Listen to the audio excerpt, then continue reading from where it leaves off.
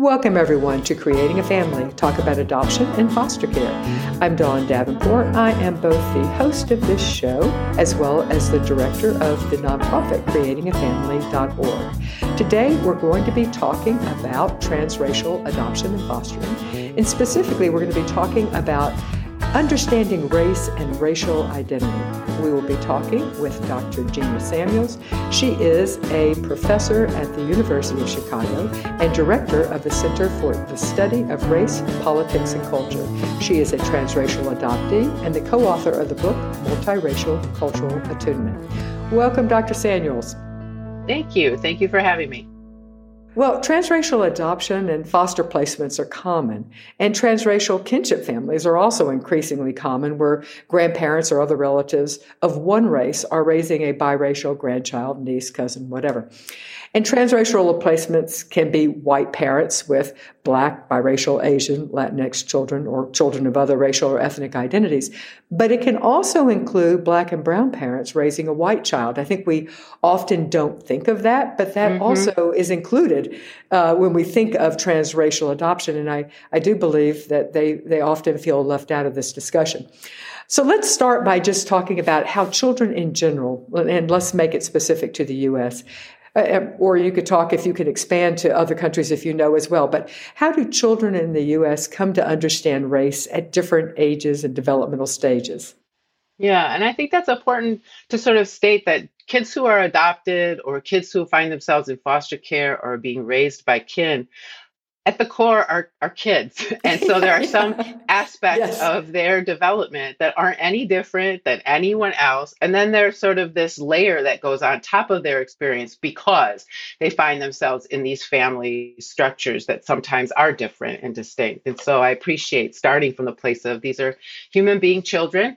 And like any other human being children, they are aware of difference. And we know that even as young as 2-3 months old, babies start to take in cues about who is familiar. Even before babies are born, they have the capacity to recognize familiar smells and sounds, even in the womb. So I think one thing for people to know is just as soon as 2-3 months old, babies are able to recognize differences in skin tone, facial features that later in their life they will come to associate as race. But obviously, as babies, they just know it's different. This person looks different. This person's hair is different.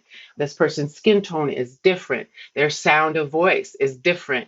And so I think that's important for parents to think about in terms of exposing children to a whole range of difference in visible difference of people that we later will understand as race. And that, the Clark-Doll tests that were done way back in the day to underdo or outdo the racial segregation in schools. We've done these things more recently, post desegregation, and found that still children of color and white children tend to pick up these preferences, these Eurocentric white preferences for white as being associated with someone who you would trust, somebody who you might like better, somebody who you think is safer, somebody who you think is smarter or more attractive. And so, that can happen as early as 3, and certainly is in full bloom by the time a child goes to school and is in kindergarten. And so just like with gender or anything else, these are floating in the air of our society, and children pick them up immediately and start to layer on top all of the meanings that we as adults ultimately come to associate with both good and bad things that have to do with race and culture. I think that we don't acknowledge how quickly racial bias develops. I read a fascinating study that was at a very young age, like 1 or 2, children tended to prefer of same race. They would some familiarity and things, but then what was interesting, they did the same kids at 3 and 4, and they found that even Black and brown children were preferring the in group became the white, which was which is fascinating. Yeah. And over time, in the way in the 40s when this was first done, there was not much difference between kids of color and white kids in terms of preference for white. And what we found is now there is a slight improvement in that some kids of color don't have quite as strong preference for white, or might also exhibit preference for their own race, but that for white kids, there's been no change in that preference. And Since the so, 1940s. Wow. mhm. That's interesting. Let me pause for a minute to tell you about a free educational resource that we are providing thanks to the Jockey Being Family Foundation. We now have 12 free online courses available for you to listen to. It can be used as continuing education if you need that. They're all about parenting and how to be the best parent to your child. You can get them at bit.ly/JBF support. That is bit.ly/ this is all one word, JBF support. And also let others know about it. So how does transracial adoption or fostering or kin care impact a child's understanding of race? So I think one of the ways in which transracial adoption, kinship care, or foster care can add another layer onto these normative developmental processes around race is that oftentimes we're walking around with families that don't necessarily match racially. And so we have in our society this presumption that families are created, particularly families that involve children, through biology. And so we presume that if you're a family, there's going to be, at a very minimum, racial resemblance. And when there's not racial resemblance, in addition to all the cues that any other child might get about race, you oftentimes experience as a multiracial family a lot of external questions, stares, looks that cue you that you are not normal, your family, that your family's not expected. And so oftentimes I find that people who are new to transracial parenting or multiraciality by a family are really taken aback at how presumptuous and outward, how assertive people are, strangers in these very random places, to ask you, how do you go together? Or even might do things subtly that cue, I'm not seeing that you all together. So they might say, I know that when I would go to dinner with my mom, sometimes as an adult, even people would say, is this together? Is this checked together? Or people will come up to parents and be like, oh, or presume that they are adopted when sometimes they're not. And so, biological families or kinship care families might experience this, kind of presumption that this is not your biological child or your biological grandchild when actually it is.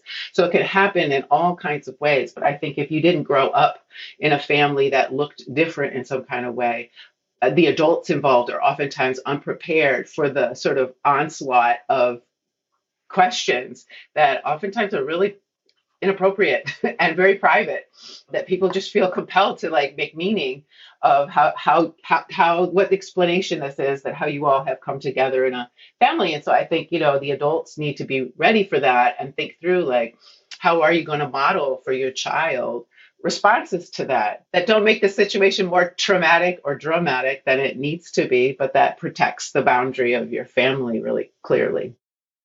Okay, great, perfect. Do we need to say anything, but I don't know the answer to this, do children who are transracially adopted, has there been any studies that have indicated that they are that they earlier attune to race because they notice differences or not? I don't know the answer to that. Yeah, I think there is some indication that kids who are transracially adopted, or kids that are growing up in a family where they might earlier have these outside triggers. I think, as we talked about earlier, that all kids very early learn about race. But what can happen is that kids who are in transracial adoptive families or multiracial families of some sort might, in a very early way, also learn more adult meanings of race. And so while the children at 3 and 4 that might be exhibiting preferences for white bias, they may not be able to, they did not necessarily have an extreme circumstance or something that came to them from the outside that glossed on that adult meanings. But when you are walking around as a mixed race family, and you might have adults that actually express this directly to you, it can prematurely expose you to the hatred and the bigotry part of the racial meaning of difference. So it's not just that you're recognizing that there are differences, which is not a bad thing to recognize, but that you also are exposed very early on to some people's very strong and negative opinions about your family, about you, and the skin you're in. And oftentimes, I think parents, particularly white parents, where they have not been exposed to that version of the world, are caught very unprepared for the strength of people's opinions around race mixing. So, how does transracial or transcultural adoption or fostering or kin care impact kids? I think some of the ways in which transracial or transcultural adoption, kinship, or fostering can impact kids sort of depends on ways in which parents have introduced that as a thing around which one socializes their identity. It has to do with whether the age of the child and whether or not they have a relationship. So I think oftentimes in foster care, there's a very different experience that these young people have in their foster homes because they have lived in their biological family. And so that presents a different kind of way of parenting because you're parenting a child that has had a certain number of years of experience being racially socialized and culturally socialized in their family of origin, and then may either go to a grandparent or auntie where that may be different or similar, or may go to someone who they are not related to where it could be completely different on many layers. I do think that one of the things that oftentimes we don't talk about is the way in which being a transracial adoptee or having a transracial fostering experience, that is not the normative context in which people grow up. That there's the world is organized, and I mentioned this earlier, the world is organized to understand families as having parents who share really key experiences that they anticipate their child is going to also experience, and that they can pass this version of how they've coped in the world on. And that is particularly important for kids of color. And so we assume all our models of racial identity assume that parents have these capacities already in them and they've dealt with them in certain ways, and then they can sort of transmit that initially to children. And in a mixed race family and in a transracially adopted family, and particularly in white parented transracial adoptive families, that's not the case. And so sometimes that means that parents may, for the very first time, be in relation to someone with whom they do not share a race, but someone who they are needing to be the bridge to a community that they are not necessarily members to. And I think the degree to which parents have not developed those kinds of anchors and relationships in those communities, independent of their children, that can be hard for parents to do alongside while their child is supposed to be having these relationships. And so I think a lot of times transracial adoptees, there's a phrase that's called coming out of the fog. And I think a lot of transracial adoptees experience this period of their childhood, sometimes their entire childhood, as sort of being in this fog relationship to their cultural communities of origin, or only being exposed to very superficial aspects of their cultural of origin, like through restaurants or festivals or that sort of thing. And that it's only until adulthood that many of us end up reconnecting or connecting for the first time in an independent way with people who look like us. And that can be very traumatic to do because people expect that at the age of 18 or 20, you're not having your first time Korean experience. And I guess I would also say the difference between different groups is I think particularly kids who are mixed race with white, and I think kids who are Asian are at particular risk for growing up in incredibly white contexts. And some research has been done on this by looking at census reports as to where white adoptive families in particular choose to live. And what they found was that white parents of transracially adopted children of color live in whiter places than white parents do of similar economic backgrounds, and also of interracial couples, and that Asian transracial adoptees lived in the whitest communities of all groups.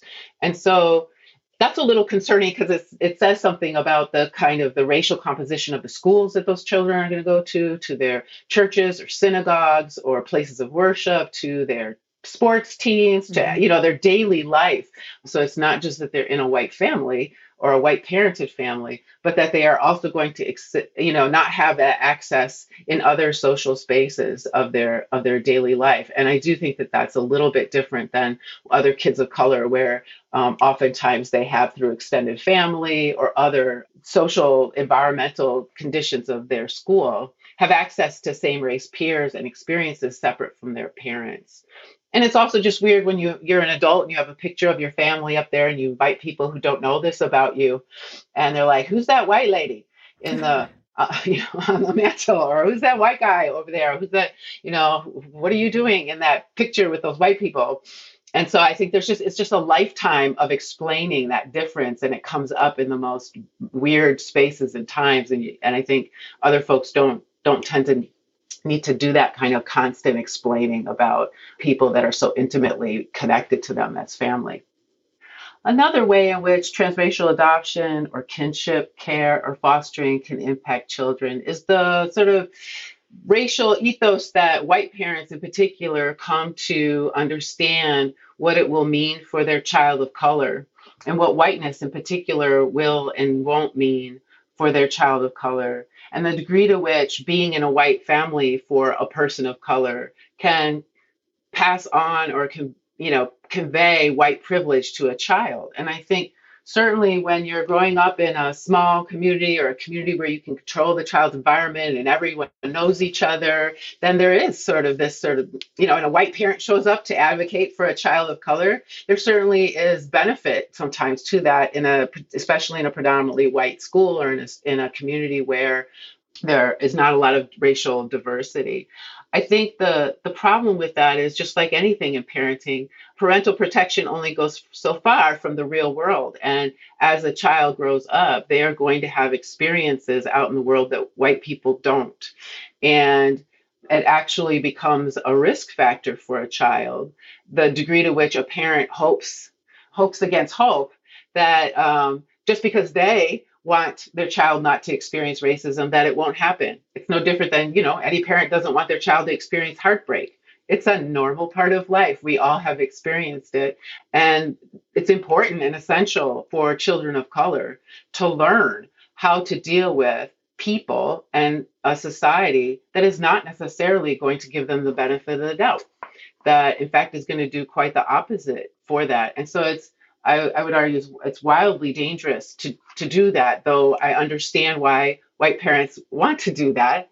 It's not possible. And so it's really important, as people engage this idea of race, that part of that for a white parent is going to be to let go of the presumption of white privilege, that the way they imagine the world is the way the world is, and that there is a whole nother dimension of the world that their child is going to experience. And there is nothing that you can do to prevent it, but you can do something to prepare your child and to have conversations and be a place where your child, when they come to you in pain, that you are not going to say, "Are you sure that was racism? Are you sure that happened to you?" And that they're going to have to prove it to you too.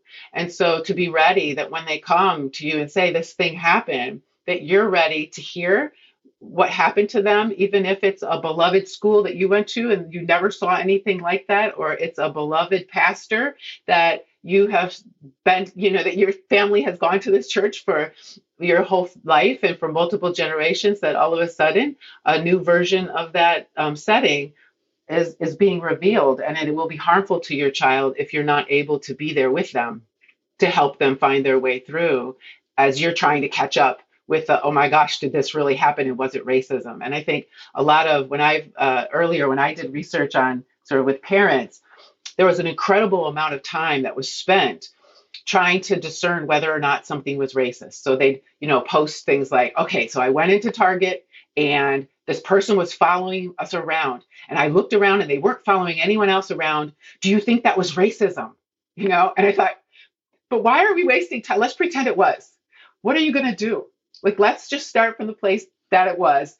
And what would you want to do? What message do you want to give to your kid about that? How do you want to deal with that? Because there's so much about being a person of color that you never know for sure. Like, that's that's the nature of it. You rarely know for sure if the person didn't sit next to you on the plane because you were Black, or if the person looked at you askew because you were Asian and it's COVID.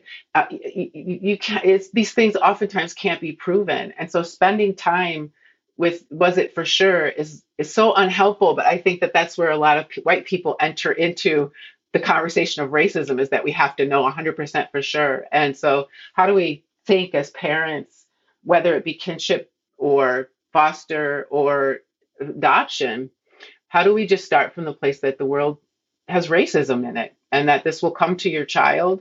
And how do you want to partner with your child so that they exist in a supportive and loving family that is willing to see that with them through their eyes and through their experience of it? So, Dr. Samuels, in your research and in your experience, do you see a difference in the experience of how race is perceived by both the parent and the child, depending on the race of the child, whether the child is Asian or Latinx or Black or biracial? So in my research and my training, I do see a difference based on the race of the child and also of the parent across different racial groups like Latina, Latinx, Black, biracial, Asian, because in our society we have different stereotypes about who these groups are, what their natural inclinations are, the degree to which these groups are proximal to whiteness or not. And I think, as I was mentioning earlier, in terms of where parents choose to live, where parents choose to adopt from, also shapes these things, and the imaginings of the importance of race. So I think a lot of times when we think about kids who are Latina or Latinx and Asian, we think in terms of culture. And when we engage ideas of Blackness, we think of terms of race and not culture. And that takes all kinds of shape then in terms of the things that parents think about in terms of the entry points into how I'm going to socialize my kid and what I'm going to expose them to, and how and do Asians really experience racism? I think a lot of white people don't think they do. And so there's a lot of Asian transracial adoptees that don't get racially socialized to expect racism and to deal with that.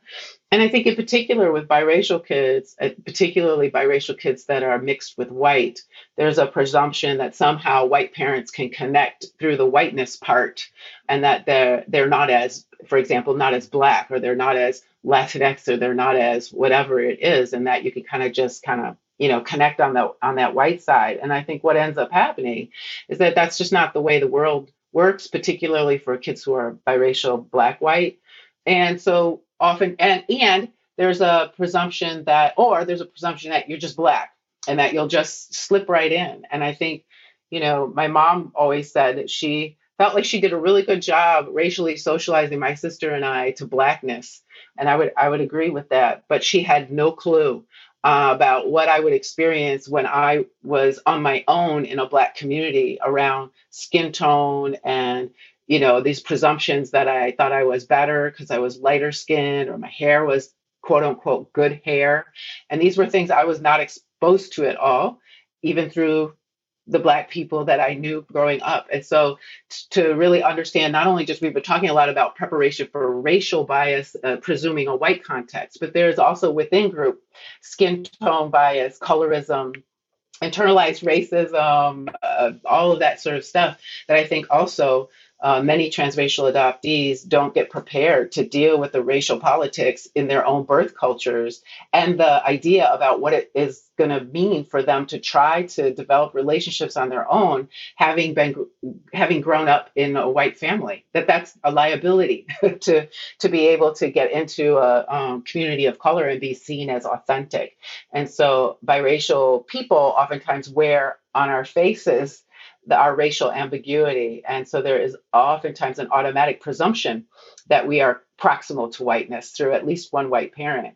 And so there is an added sort of layer of racial socialization that we go through, that we need to understand how are we going to bring these different racial and ethnic and cultural groups together in our own being, in our own life. What is that going to mean for us? How do we have role models that are also mixed race and not just representative of these different of our parent racial ethnic heritages, but also of how do you do multiraciality in a healthy way? And I think a lot of times parents aren't thinking at that level of complexity. Mm-hmm. So, why is taking the colorblind approach to parenting not helpful? I mean, adoptees and foster youth often don't report experiences of racism to their white parents because they believe their parents will be unresponsive or will discount the incident. So, why is not being colorblind not helpful? So I think the reason why being colorblind isn't helpful is because when you convey to your child that the world is a certain way, in a fervent sort of statement of like, we're just people. I've certainly talked to a lot of transracially adopted people where they said, in our house we couldn't even use the word race. We would have to just kind of talk about people as people and not use race signifiers. And our parents were very, kind of proactive and assertive about that. And then you go out into the world and it really matters to everybody else. And everybody else is talking in racial terms. It creates this schism of complete discordance between you're going out in the world and everyone else really cares about this. And then you come home and you have these sort of unspoken or spoken rules about race doesn't matter. And I think that a lot of times white parents do this as a sort of overt obstinate rejection of that, like, we are not going to be a different family. We are not going to, and sort of this very kind of strong ethos of like, we're not going to, this does not matter. I love my child. It doesn't matter. And so I think for most people, it comes from a naive but well-intended place. But what it does is create a complete wacky reality for your kid. And if race doesn't matter, then also you're saying that everything that happens related to that child's race doesn't exist. So why would you go to your parents and tell them about something that they have been very clear about to you that it doesn't exist? So while I think a lot of parents think that, pretending to not see race, as much as that actually is really, really dishonest, because that's like saying, I don't see gender. I don't see that you're tall. I don't see that you have brown hair or blonde hair. It's dishonest. So in addition to being dishonest, it doesn't create the very thing that I think a lot of parents think that is going to do, where it's erasing this barrier between them and they're going to be the same as humans. But what it actually does is very slowly start to create distance between a parent and a child. And it makes that parent not a safe place to go and explain what's happened and what should I do and how should I cope, or even to be soothed and to be comforted by the racism that they're going to be experiencing. So parents actually, in choosing colorblindness, they're choosing themselves and their own racial worldview over that of their child. And that's a very harmful thing to do rather than a helpful thing. Hey guys, if you have not signed up for our monthly newsletter, please do. It is great. Obviously, I just said it was monthly. It comes out once a month. It is a curation of some of the best content that we have found that month to share with you to help you be a great parent to your child. You can subscribe by going to bit.ly/transracial guide. And you can subscribe there. And as you can tell from the URL, you will also get our new downloadable guide titled Strengthening and Supporting Your Transracial Adoptee. That will be your thank you for subscribing to the newsletter. It is a fantastic guide. I cannot stress that enough. So go back to bit.ly/transracial guide. That's all one word. bit.ly/transracial guide to subscribe to our newsletter and get your transracial guide, your strengthening and supporting your transracial adoptee guide. Going back to something you had said before that I'm curious about, about how we often with Asian and Latinx children, we expose them to culture, but when we have Black or biracial children, we expose them to race. One of the things that I think that Black and brown parents, I'm sure, are facing as well as white transracial adoptive parents, although it probably comes more naturally in Black and brown families, is how do we celebrate? We want to prepare our children for racism, and so we do focus on that, and yet are we not missing the celebration of all that it means to be Black and brown? And that because we're spending so much time preparing them for the bad things that could happen, we're not celebrating all the wonderful things that happen because you are Black, brown, whatever. Well, I think it's important to do both. I would hope that we would do that all, and that they're sort of Right. required, like in order to prepare someone for the reality that somebody's going to think that you're not attractive or somebody's going to think that you're not good enough, you have to tell them that they are. And so it one requires the other. And so I would hope that as people are helping young children to sort of anticipate a world where not everybody is going to see you the way that I do. Not everybody is going to see you the way that our family does, or that whatever, how you do that you're also planting in children a sense of who they are, and that just telling them that is not enough.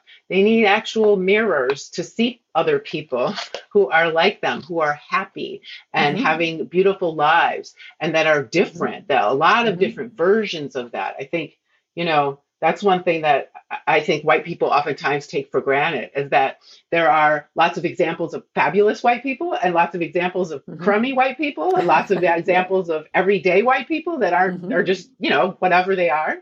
And we all need that. We Mm-hmm. all need that. And I think white people sometimes underestimate the importance of presenting children in lots of shades, not just their same race, but people of all kinds of Mm-hmm. shapes, sizes, forms, ages, cultural persuasions, religions, that kind of diversity, and exposing children to all of that. And that shouldn't be a conversation, and it shouldn't just be the world is scary and it's horrible and people are going to hate you.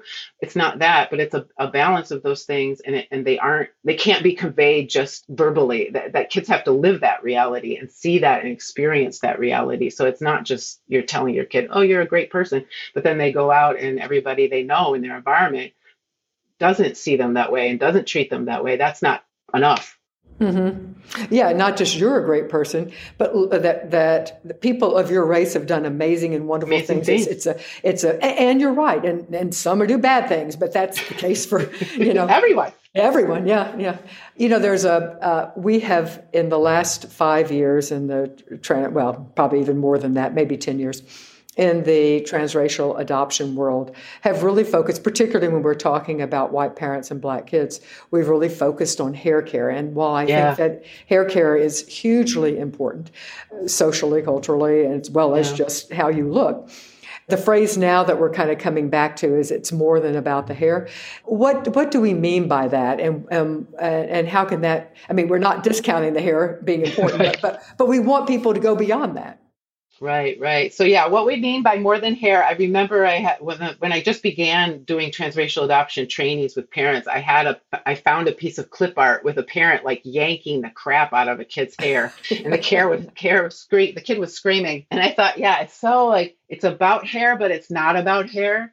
And so I think, the degree to which it is about hair is that, kids running around with Black kids in particular, running around with a white parent, either their biological parent or an adoptive parent.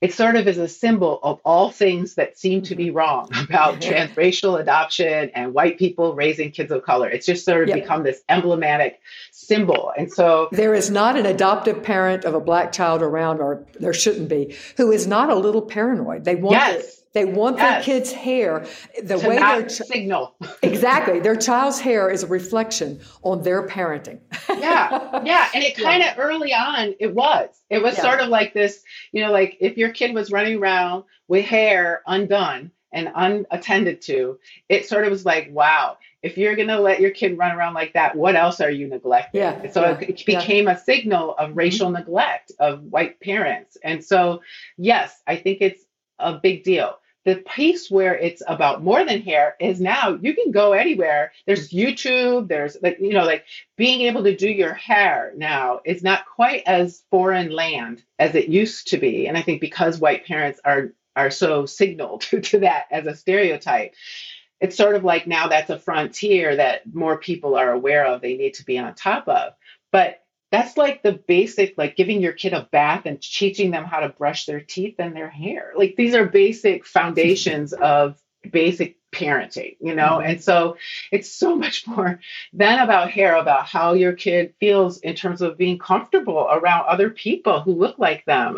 How comfortable are the parents around being around people who look like them? Where are you going to choose to live? How do you define a good school beyond academics? And the degree to which a child's not just going to be able to be educated in a way that you want them to be academically, but also what's the social context that your child's going to experience every day, 8 hours of their life away from you, and the degree to which that's going to provide racial safety and racial socialization that supplements whatever you're going to be able to do. And so I think the hair is symbolic, and I think will forever be in the minds of people, both in the Black community and for white parents, and will probably continue to be that way. But as we move forward in having a little bit more hair literacy, cross-cultural hair literacy, there's just so much more to raising a healthy child, period, than how they wear their hair. And I think any parent would agree that raising their Hmm. child extended far beyond and creating a healthy child of any race, gender, sexuality requires so much more than their outward appearance and the development of that. And so that's certainly also true for children of color.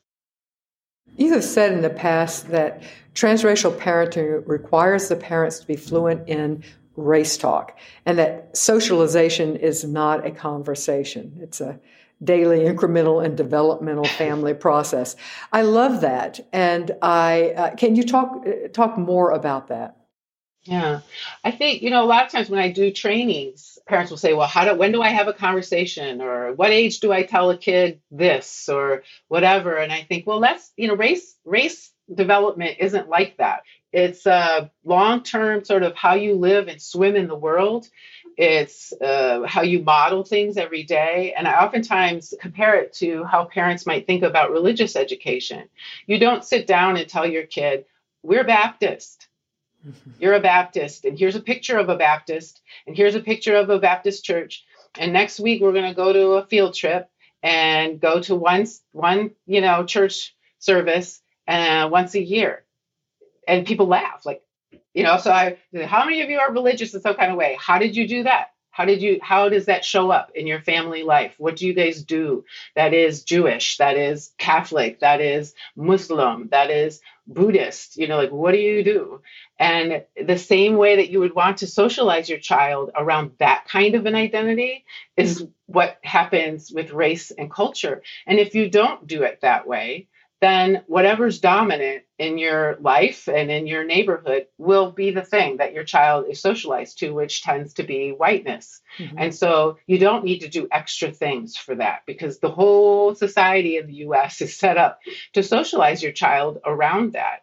And so you've got to do something that swims as strong of a stream as that does if you're also wanting your child to be that degree of familiar, fluent, comfortable, and then to truly choose to what degree do they want to, as an adult, engage. If you wanted your child to play piano, you don't show them a picture of a piano and let them touch it once and then think that when they're 18, they're going to choose to be a pianist.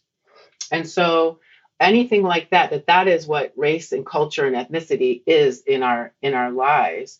And it's not a conversation. It involves conversations sometimes specifically, but it's so much more than that in order to really develop that as an identity and a competence and a part of who a person is. Hmm.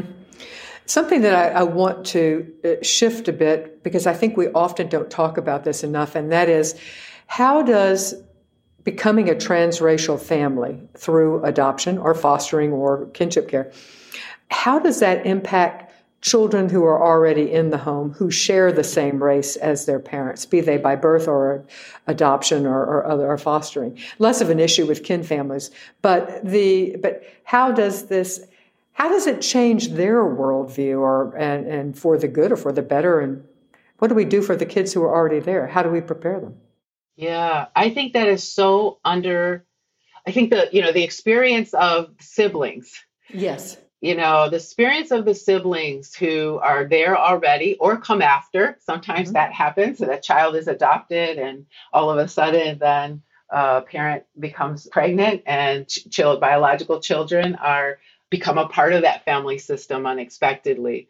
That I think a lot of times we spend all our time thinking about what to do with the adopted child and forget that their siblings play a huge part in their experience in that family, particularly in white families where kids are going to be the only brown kid. And then they have all these, everybody else matches and they're the one that really, really sticks out. And so we don't have a whole lot of research that explains how do we do that? I certainly am familiar in just my more informal and clinical work that a lot of times white siblings end up, having to go out to bat for their siblings at school. They themselves get teased about having a sibling of color. They get asked a lot of questions that sometimes kids will feel more comfortable going to the sibling to ask questions about their sibling and what they are and how that happened and all of that. And I think there isn't a lot of preparation as a family about this is our family. It's not we're a white family with this black kid here or we're with this Asian kid here, but we are a mixed race family. We all carry this identity.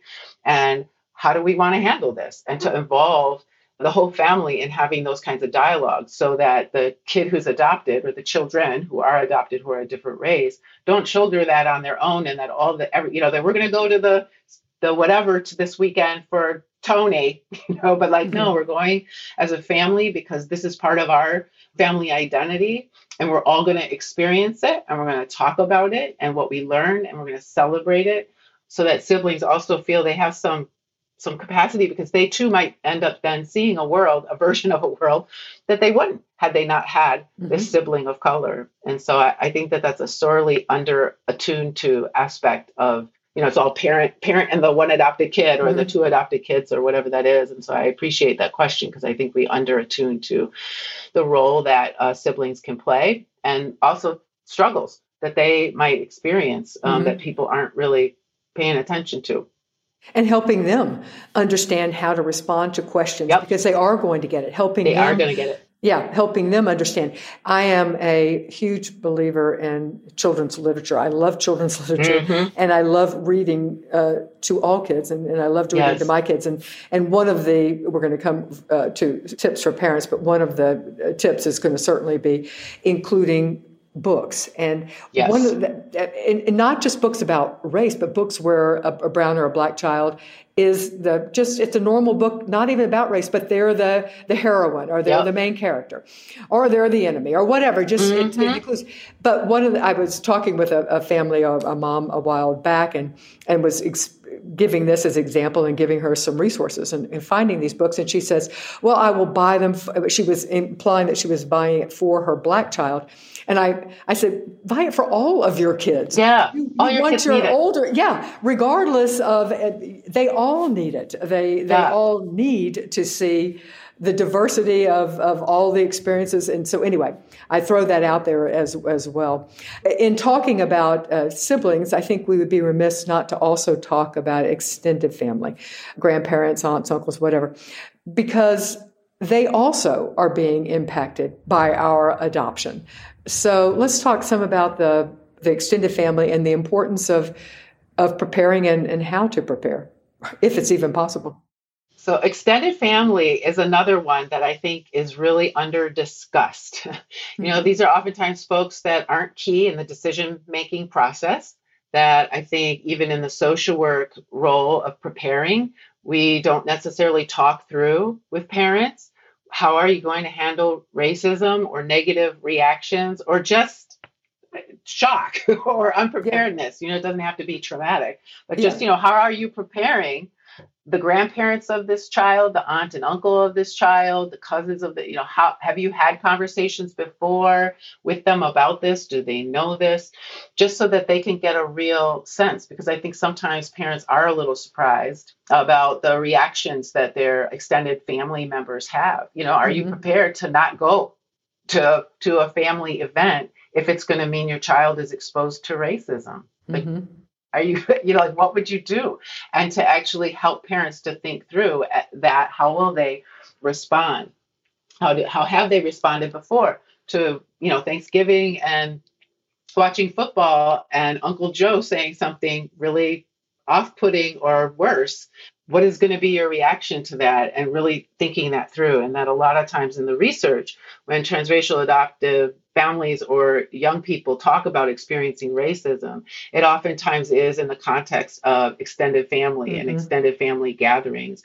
And that happens also with biracial kids who are in kinship families where, they're with their paternal grandparents or whatever, or they are cut off from paternal grandparents because of racism. And so these things really cause schisms in families. And I think it's a really important. Grandparents, aunties, uncles, cousins are such an incredible resource in raising children and in a family experience when there are healthy relationships. And certainly there's a lot of reasons besides race why people in their extended families don't have those connections and have nothing to do with race. But to think about in an otherwise supportive family system, how this family is or isn't ready to be supportive to a child of color is a really important circle of resource and relational work that adoptive parents need to think about doing, because it will profoundly shape that child's access to their grandparent as a loving, nurturing parent or a grandparent or auntie or uncle or cousin, or somebody from which they receive racial abuse and trauma and harm, or just, a lack of being able to plug in a positive way. I do think something that we have to realize as parents, I firmly believe that grandparents do not have a voice in your family building, period. Just going to throw that out there. Period. Period, yeah. Going to say I really felt strongly about that, but in my own life. But I do think that it's only fair for us to realize on some level that generally speaking, we have spent a lot of time thinking about, especially if it's adoption in general. Adoption period, yeah. Adoption period. But when you introduce the added complication of a transracial adoption, we've often, hopefully, studied, thought it through, made a decision that we're a family who can do this. But very often, our parents have not been any part of this. And so when we drop with them, by the way, and we're excited. We're so excited, aren't you? and we expect them to go from 0 to 60, where we've taken a year to do that. Yeah. And we're expecting them to do it in about 3 minutes. Not even that. We're expecting them to do it instantaneous, because it is we're looking at their face. And if they don't show overwhelming enthusiasm immediately, it's a sign. It's a sign, and then we're going to get defensive and potentially. So I just think that in fairness, that we have to help them understand why we made this decision. It was a decision. We're not asking their permission, but we've made this decision. These were the reasons. This is why we think we're up to it. Here are some resources that I'd love for you to get. We can't wait. You're going to be a terrific grandparent. These are some resources. So to do it as opposed with a little more gentle hand. Yeah. Well, and I think, these are, I'm listening to you talk, the family systems teacher in me is coming out that, children coming into families is often at times that triggers very intergenerational dynamics between us and our own parent. And so the degree to which, the kind of relationship we've had over time with our own parents and our own grandparents, and boundary setting that we've needed to do as an adult, that, you're not coming to ask permission, but thinking from the perspective of your future child, that it's worth the investment, if you can, to think about the kind of relationship you'd like your child to have with their grandparent. What is the preparation that this grandparent needs so that they are on board? And what boundaries do you need to set if they're not? And how do you imagine that unfolding? Is sort of a switch in kind of the identity of I'm taking my child's perspective about what does their grandparent need and what is my role in preparing them for something that I've decided to do. Yes. You guys have heard me say this before, but this show would not happen without the support of our partner agencies who believe in our mission of providing unbiased information supported through expert-based trauma-informed information to help you be, as I keep saying, the best parent possible. One such partner is Vista Del Mar. They are a licensed nonprofit adoption agency with over 65 years of experience helping to create families. They offer home study only services, as well as full service infant adoption, international home studies, and post adoption support, as well as a foster to adopt program. You can get more information about them online at vistadelmar.org/adoption.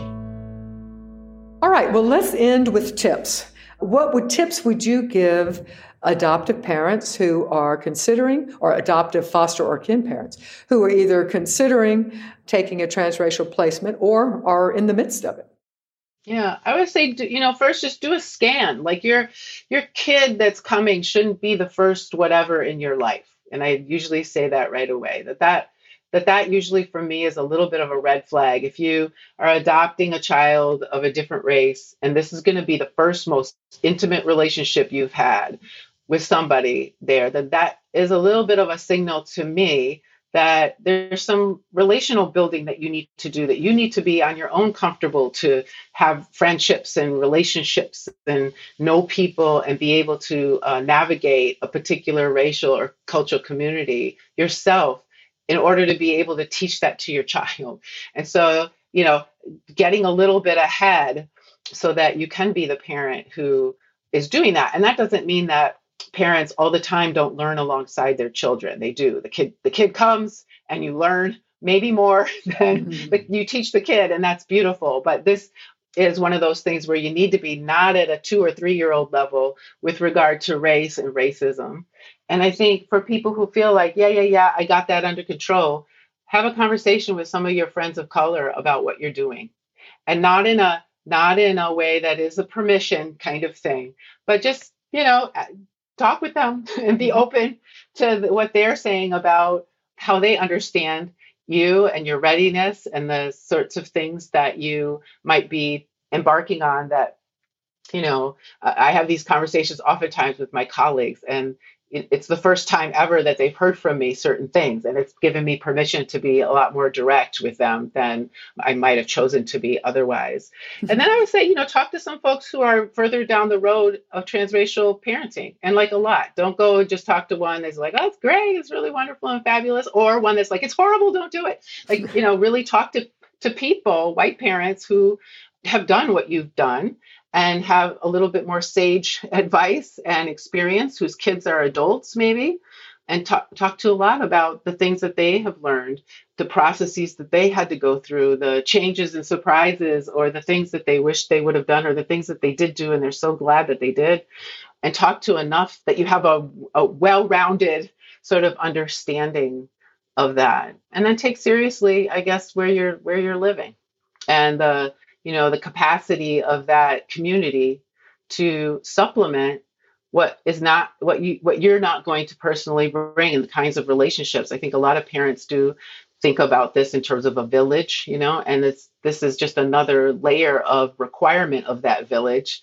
that you have a number of people who can be in relationship with your kids, who can embody various versions of identity for them. And that's great to have it be a similar race.